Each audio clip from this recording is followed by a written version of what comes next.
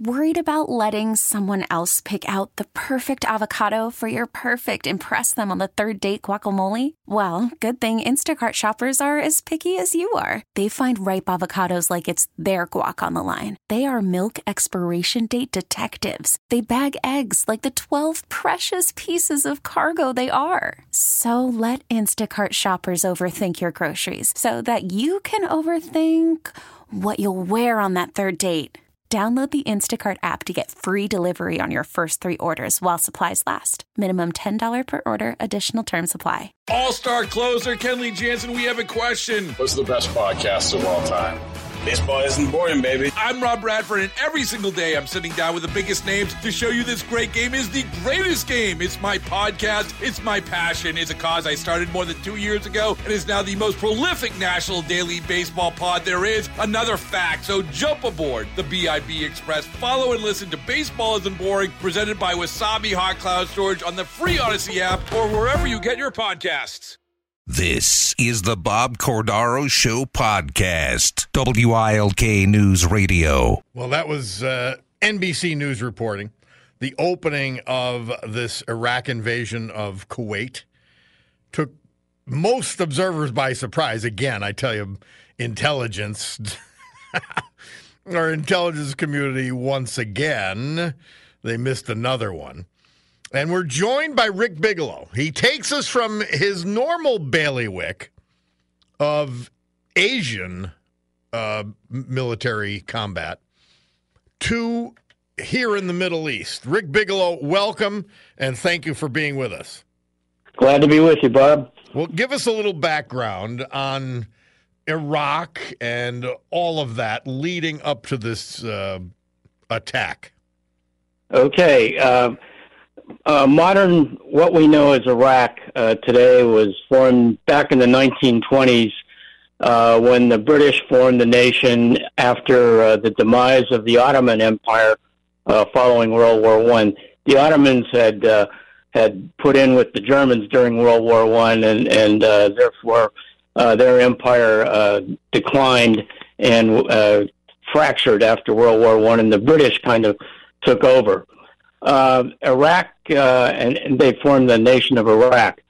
Iraq gained its independence from the British in 1932, and a British-backed monarchy was formed.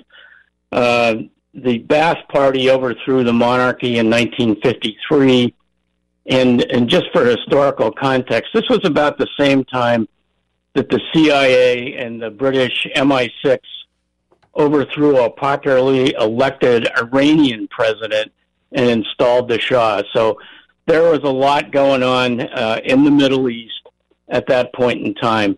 And it became important because it had been in the early part of the 20th century, the British found huge petroleum reserves in Iran.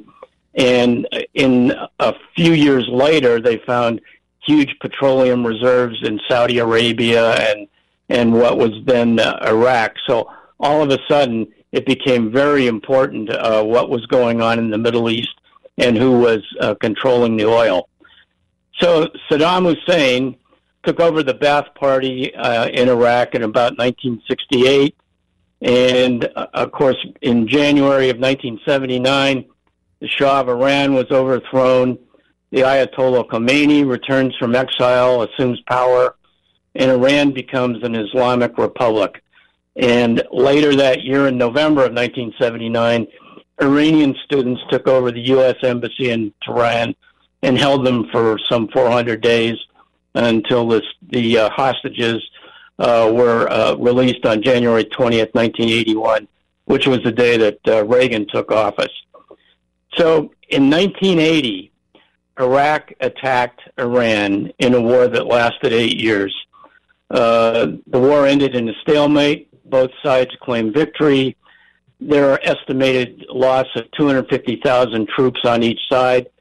It is well established right now that Saddam Hussein and the Iraqi military used chemical weapons and biological weapons during that war against the Iranians. Wars are expensive, and during this war, Saudi Arabia and Kuwait supported Iraq And of course, we get into the different Muslim contingents. The Iranians were primarily Shiite Muslim. The Iraqis, Saudi Arabia, and Kuwait were the Sunni Muslims, and they didn't get along very well together. But anyway, Saudi Arabia and Kuwait supported Iraq with money, and thereby saving Iraq from bankruptcy, because Syria, which was an ally of Iran, shut down Iraqi oil flowing through its pipelines to the Mediterranean and Europe, and squeezed Iraq financially. And also the U.S. and other Western nations supported Iraq, and this was sort of a situation of the lesser of two evils. We were not well disposed to Iran at the time, figured Iraq was less of a threat to oil supply throughout the world, and so we supported Iraq financially. Also at this time, we were very concerned about what Saddam Hussein was doing in the nuclear weapons arena. And in June of 1981, Israel attacked and destroyed an Iraqi reactor that was under construction south of Baghdad. So it was a cauldron of intrigue and war and destruction all throughout the 70s and the 80s. Iran retaliated for supporting Iraq by attacking Kuwaiti supertankers that were moving oil from Kuwait to the west and to the Far East. In 1987, the U.S. reflagged the Kuwaiti tankers as U.S. flag tankers and provided protection with naval and air assets. In May 17th of 1987, the USS Stark was patrolling off the coast of Saudi Arabia near the border of the Iran-Iraq war exclusion boundary, and it was attacked by two Exocet missiles fired from an Iraqi military jet. 37 U.S. sailors were killed and 20 more were injured. And just for historical context, the USS Stark was named after Admiral Harold Stark of Wilkes-Barre, who had been Chief of Naval Operations at the time of the Pearl Harbor attack. So on October 16th, Iran fired missiles at a reflagged Kuwaiti tanker that we were escorting. A couple days later, U.S. Navy warships and aircraft destroyed the oil platforms. During the Iran-Iraq war, Iran placed a lot of anti-ship mines in international waters in the Persian Gulf. On April 14, 1988, a U.S. Navy ship, the Samuel Roberts, was conducting convoy escorting operations in the Persian Gulf and struck one of these mines. The crew managed to save the ship without loss of life. U.S. retaliated 2 days later, by attacking Iranian naval and shore-based targets. We sank one Iranian frigate, one gunboat, 3 speedboats, and destroyed several oil platforms. After that, Iran figured it was time to negotiate a ceasefire in the Iran-Iraq war, and that's what happened. So after the war ended, Saudi Arabia and Kuwait reduced and eventually ended their financial support of Iraq. Iraq was in dire straits financially. They owed $14 billion and couldn't repay it because their oil revenues just couldn't make up for that. At the very least, Iraq wanted Kuwait and Saudi Arabia to cut back on oil production so that the world price of oil would increase and Iraq would get more money. But the OPEC nations agreed on production quotas, reduced production quotas. But as often happens, the OPEC nations didn't live up to these production reduction quotas. So we get into 1990, and in 1990, Iraq warns fellow OPEC members that failing to live up to all their production quotas is a virtual act of war, and it furthermore accuses Kuwait of stealing Iraq's oil. It's funny, Rick Bigelow. One of the, and I say this in reference to China all the time, when you have an autocrat and or a dictator, and you have a failing economy in that autocrat or dictator's country, you have much more danger of external action by that country.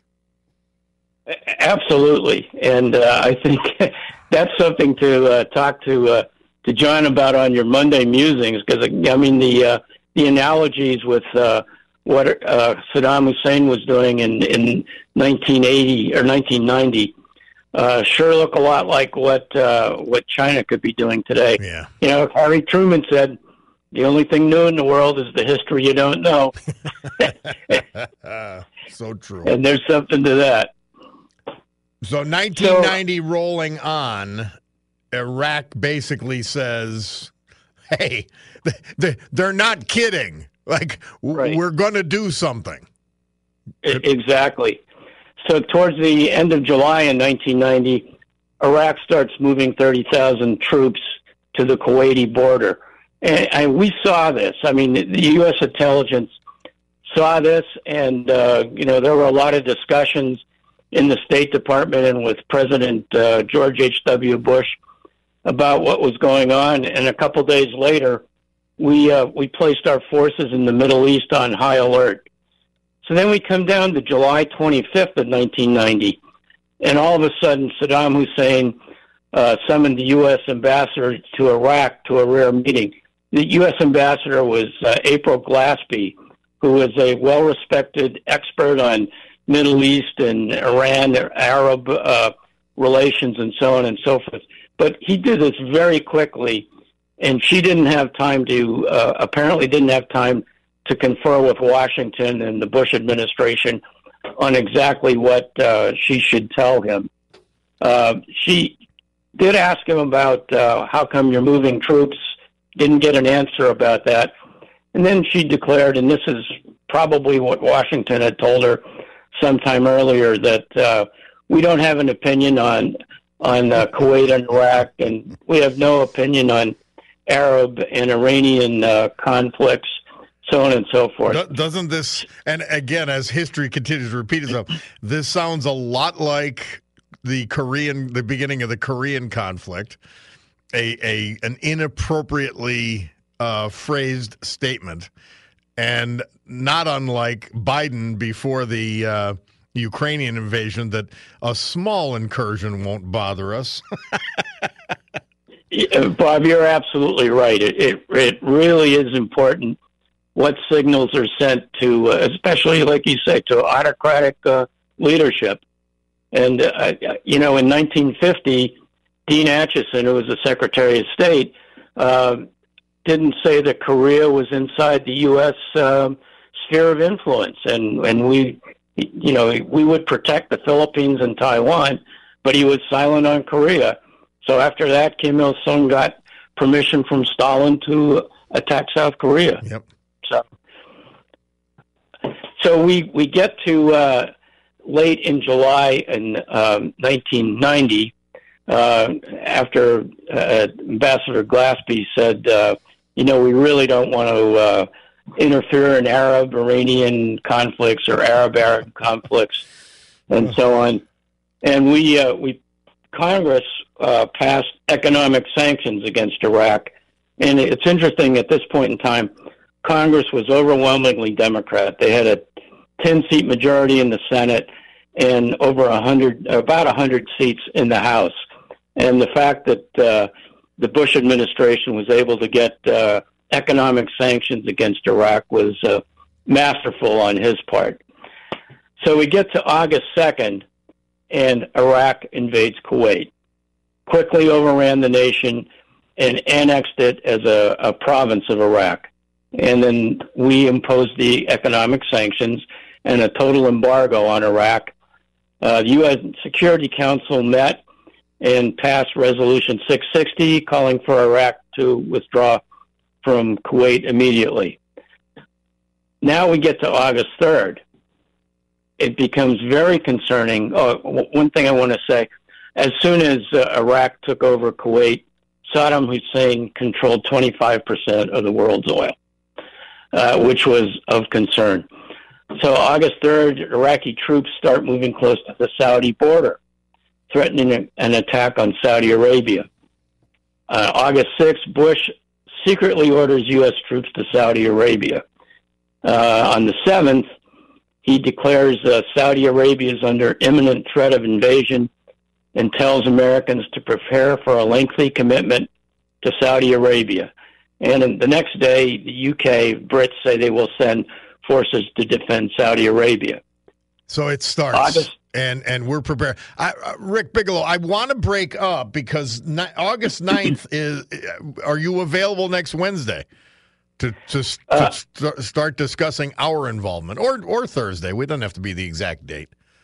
Sure, we can do it August 9th. Yeah, and also, I think we want to talk about the Manhattan Project sometime next week too, because that first weekend or second week in August, I guess it was, is when the atomic bombs were dropped on Japan. Well, we'll talk off air, and you let me know when you want to do it, and it's done. I love this stuff. So important that we get the background for how this came about. Our entire Desert Shield operation, this big conflagration in the Middle East that had so many unintended consequences subsequently. I appreciate getting the background from you. I really do. Great. Happy to do it. And, we had several 100,000 Americans there within a couple months. Yeah. So it was really something. Remember it so well. Rick Bigelow, thank you very much. We remember this August 2nd date for that invasion, and we'll talk about the United States response starting next week at hopefully on Wednesday the 9th. Very good. All right. Rick Bigelow, more than just Asian conflict. He's got it all. Thank you. You're welcome. All right. We'll take this break and we'll be back. Neil Diamond went from number 13 to number 7 with his iconic hit, Sweet Caroline, this date, 1969. And in the year 2000, and a much younger Bob Cordaro was there. Republicans nominated Texas Governor George W. Bush to lead their 2000 presidential ticket at the party's convention in Philadelphia. Well, it was, by the way, it was quite a headache because now I'm minority commissioner, and I ended up, a lot of people in Lackawanna County. So a lot of people wanted tickets to get into the convention, and it was, obviously tons of Pennsylvania people. And I ended up chasing, like at 6 a.m. one morning, I'm chasing Governor Ridge. He's running with a couple state policemen, and I'm chasing after him to grab him to get some tickets for people. So it was quite a headache, but it was a great pleasure being there. It was exciting. It was enthusiastic. On the elevator with Arnold Schwarzenegger, hanging around with, some incredible reporters and writers. Yeah, it was a good week. Great week in Philadelphia. Now, but he turned out to be not that good of a president, okay? Let me say it straight out. He wasn't a good president. Good guy, without doubt. Smart guy, without doubt.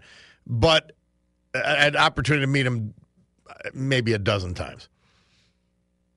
The thing is this, as harshly as I judge him as president, not only for the second Iraqi war, but for the beginning of the Afghanistan conflict, but also increasing spending on education by the federal government. Big boners, all free. And on top of that, well, those are enough. Those are enough. And the amazing thing, though, and this is what we've got to remember, especially put it in the context of Trump if he's the nominee. The alternative is so much worse. I mean, God forbid the country if Al Gore had ever been near the presidency. John Kerry was his opponent in 2004. Would I vote for George W. Bush again? Without a second's hesitation, even knowing that he was going to be a poor president, because he wasn't going to be a nightmare. And I hope enough people get that when they look at Joe Biden. Nightmare. Disgrace. Sickening. All that. So, in any event. All right, we got to take a break. Bob Cordaro with you. WILK. We're going to come back. We'll tell you the weather, and then we'll roll on with all of this. Worried about letting someone else pick out the perfect avocado for your perfect impress them on the third date guacamole? Well, good thing Instacart shoppers are as picky as you are. They find ripe avocados like it's their guac on the line. They are milk expiration date detectives. They bag eggs like the 12 precious pieces of cargo they are. So let Instacart shoppers overthink your groceries so that you can overthink what you'll wear on that third date.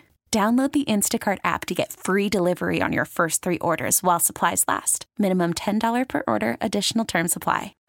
Baseball is in full swing. NBA playoffs are heating up, and your NFL team is gearing up for training camp. Listen to the latest on the teams you love here on the Odyssey app. The biggest sports radio stations in the country, providing unrivaled local coverage of their teams, all in one place. Exclusive interviews with players, coaches, and team executives, streaming live and always available on demand. Stay in the know with your favorite teams right here on the Odyssey app.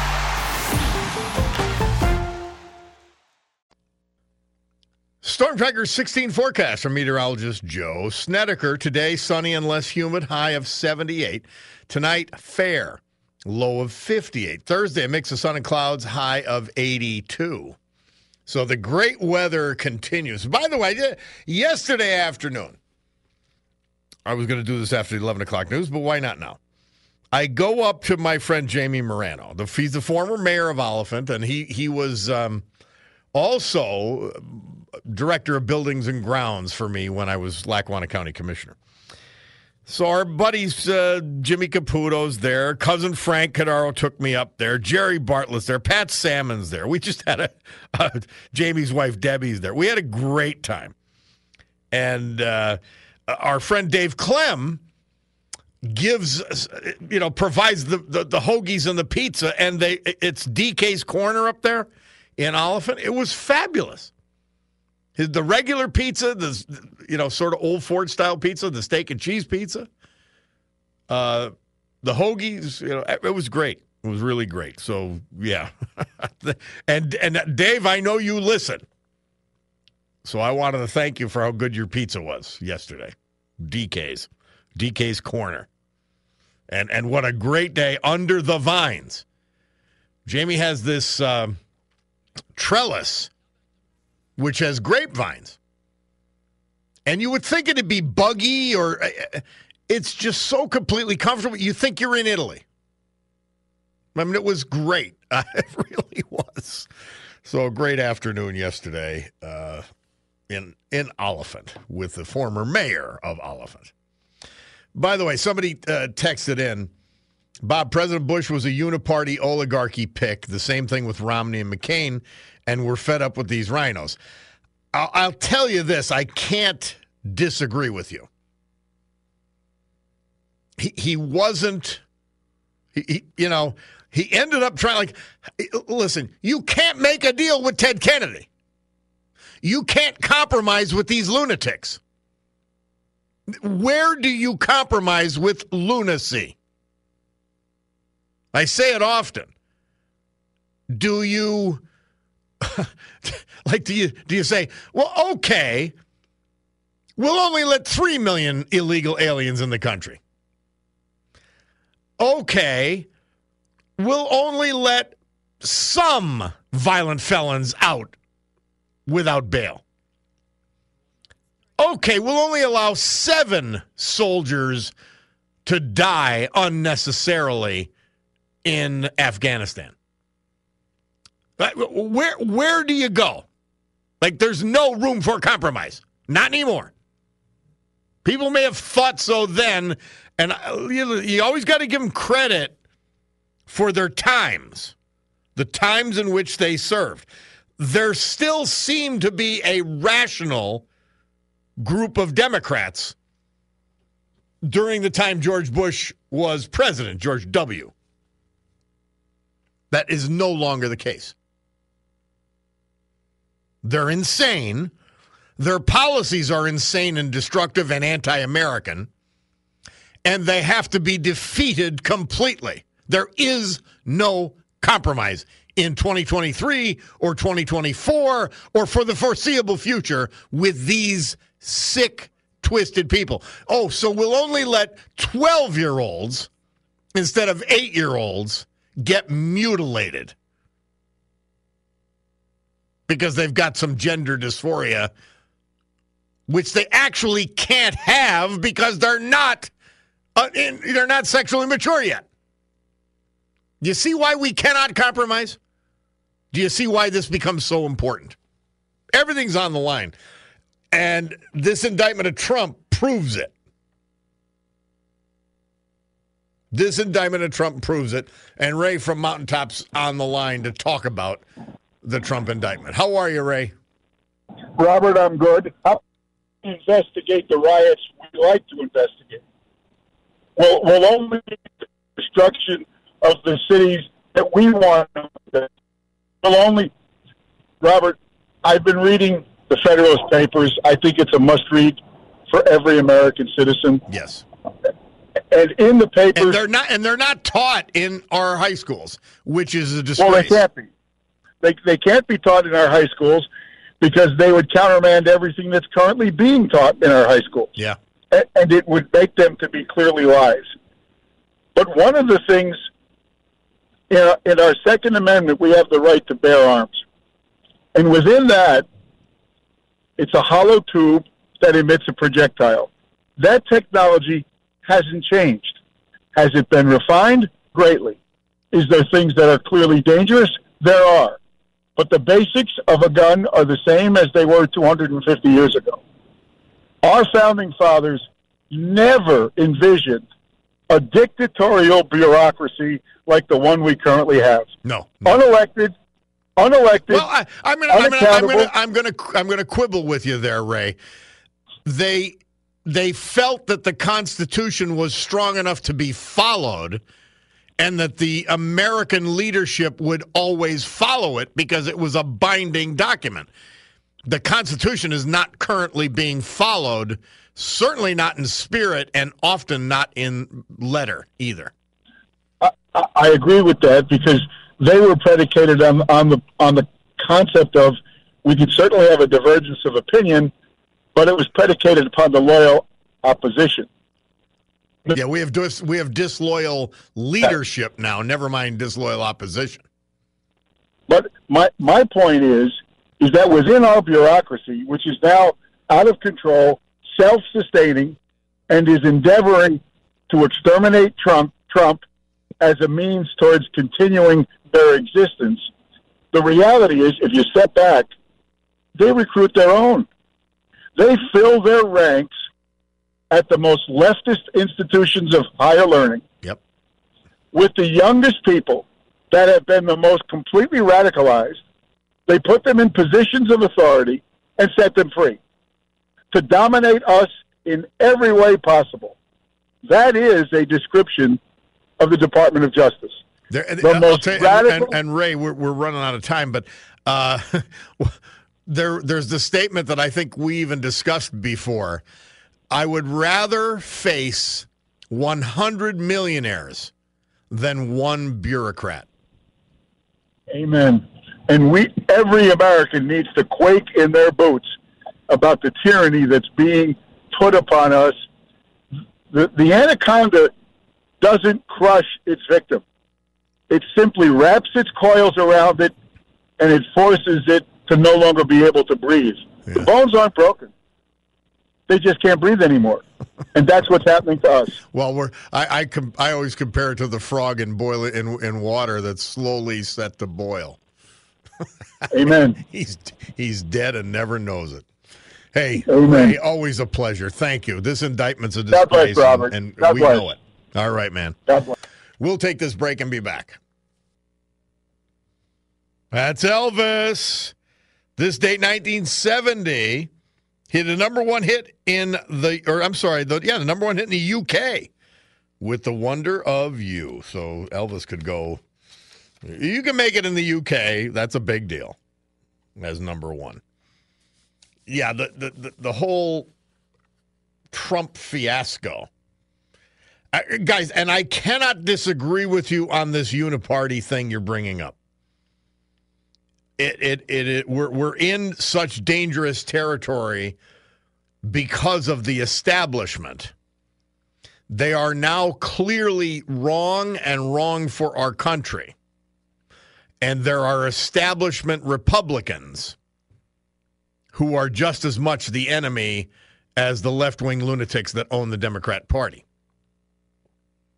But you got to be fair. I don't think there was a perception that was the case back then, early 2000s.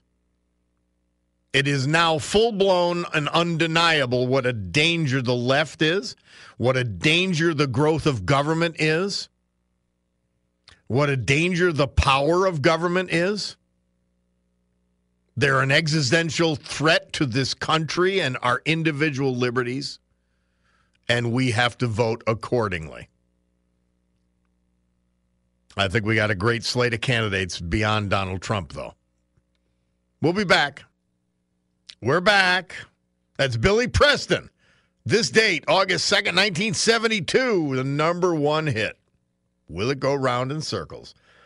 Honoring today 6 Luzerne Countians killed in Operation Tidal Wave, also called Black Sunday, depicted in yesterday's Citizen's Voice. An article by Bob Kalinowski. Thomas Shapert, Wilkes-Barre. James Toth, Wilkes-Barre. Lewis Case, Hazleton. Claude Eifer, Huntington Mills. Donald Jenkins, Plains Township. They went on this mission. They volunteered for it. And since it was a low flight daytime raid, there was high probability that there'd be major casualties. Well, these 6 men were among those casualties. And interestingly and sadly, only the body of Ayers was returned. His remains were found in a Romanian grave, marked unknown, positively identified with dental records. He's in St. Vincent Cemetery in Plymouth. I'm sorry, in Larksville. He was from Plymouth. Yeah, this is real bravery. This is real. This is defending the country. These are the people we are to honor when we vote. Somebody said, how did you miss the Thurman Munson plane crash? This date in 79. I thought it was August 3rd. I thought that happened on August 3rd. Johnny, check that out. I think I thought the Munson, because I remember it was my brother Mike's birthday. Munson was his favorite player. He was devastated.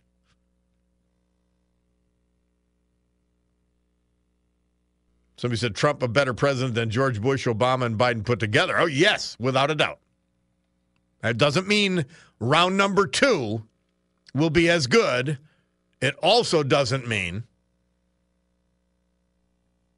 that he can win. He was so clearly better as a candidate for president than Joe Biden, and yet he lost.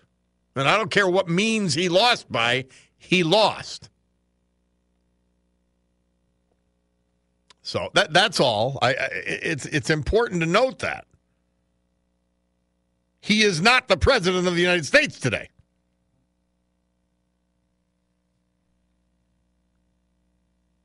I'm asking Murph about the Thurman Munson crash. I thought it was the third, but if we'll stand corrected and find it.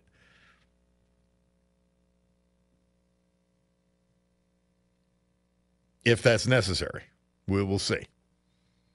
All right, we got a minute left here. Let's go to Andrew. How are you, Andrew? Bob. Yeah, it was terrible, the indictment, and it was Greta last night on Newsmax. Sustrin, she has a liberal arm, which is good to have both sides. Janie Weinthorpe, and they still lie about January 6th. She actually said 5 police officers were trampled to death, which is a bold-faced lie. Why? Yeah, so, why? You know, this stuff gets into the left-wing history, and they just keep repeating it without shame. You're right, and they don't get called. Even Greta didn't call her on it.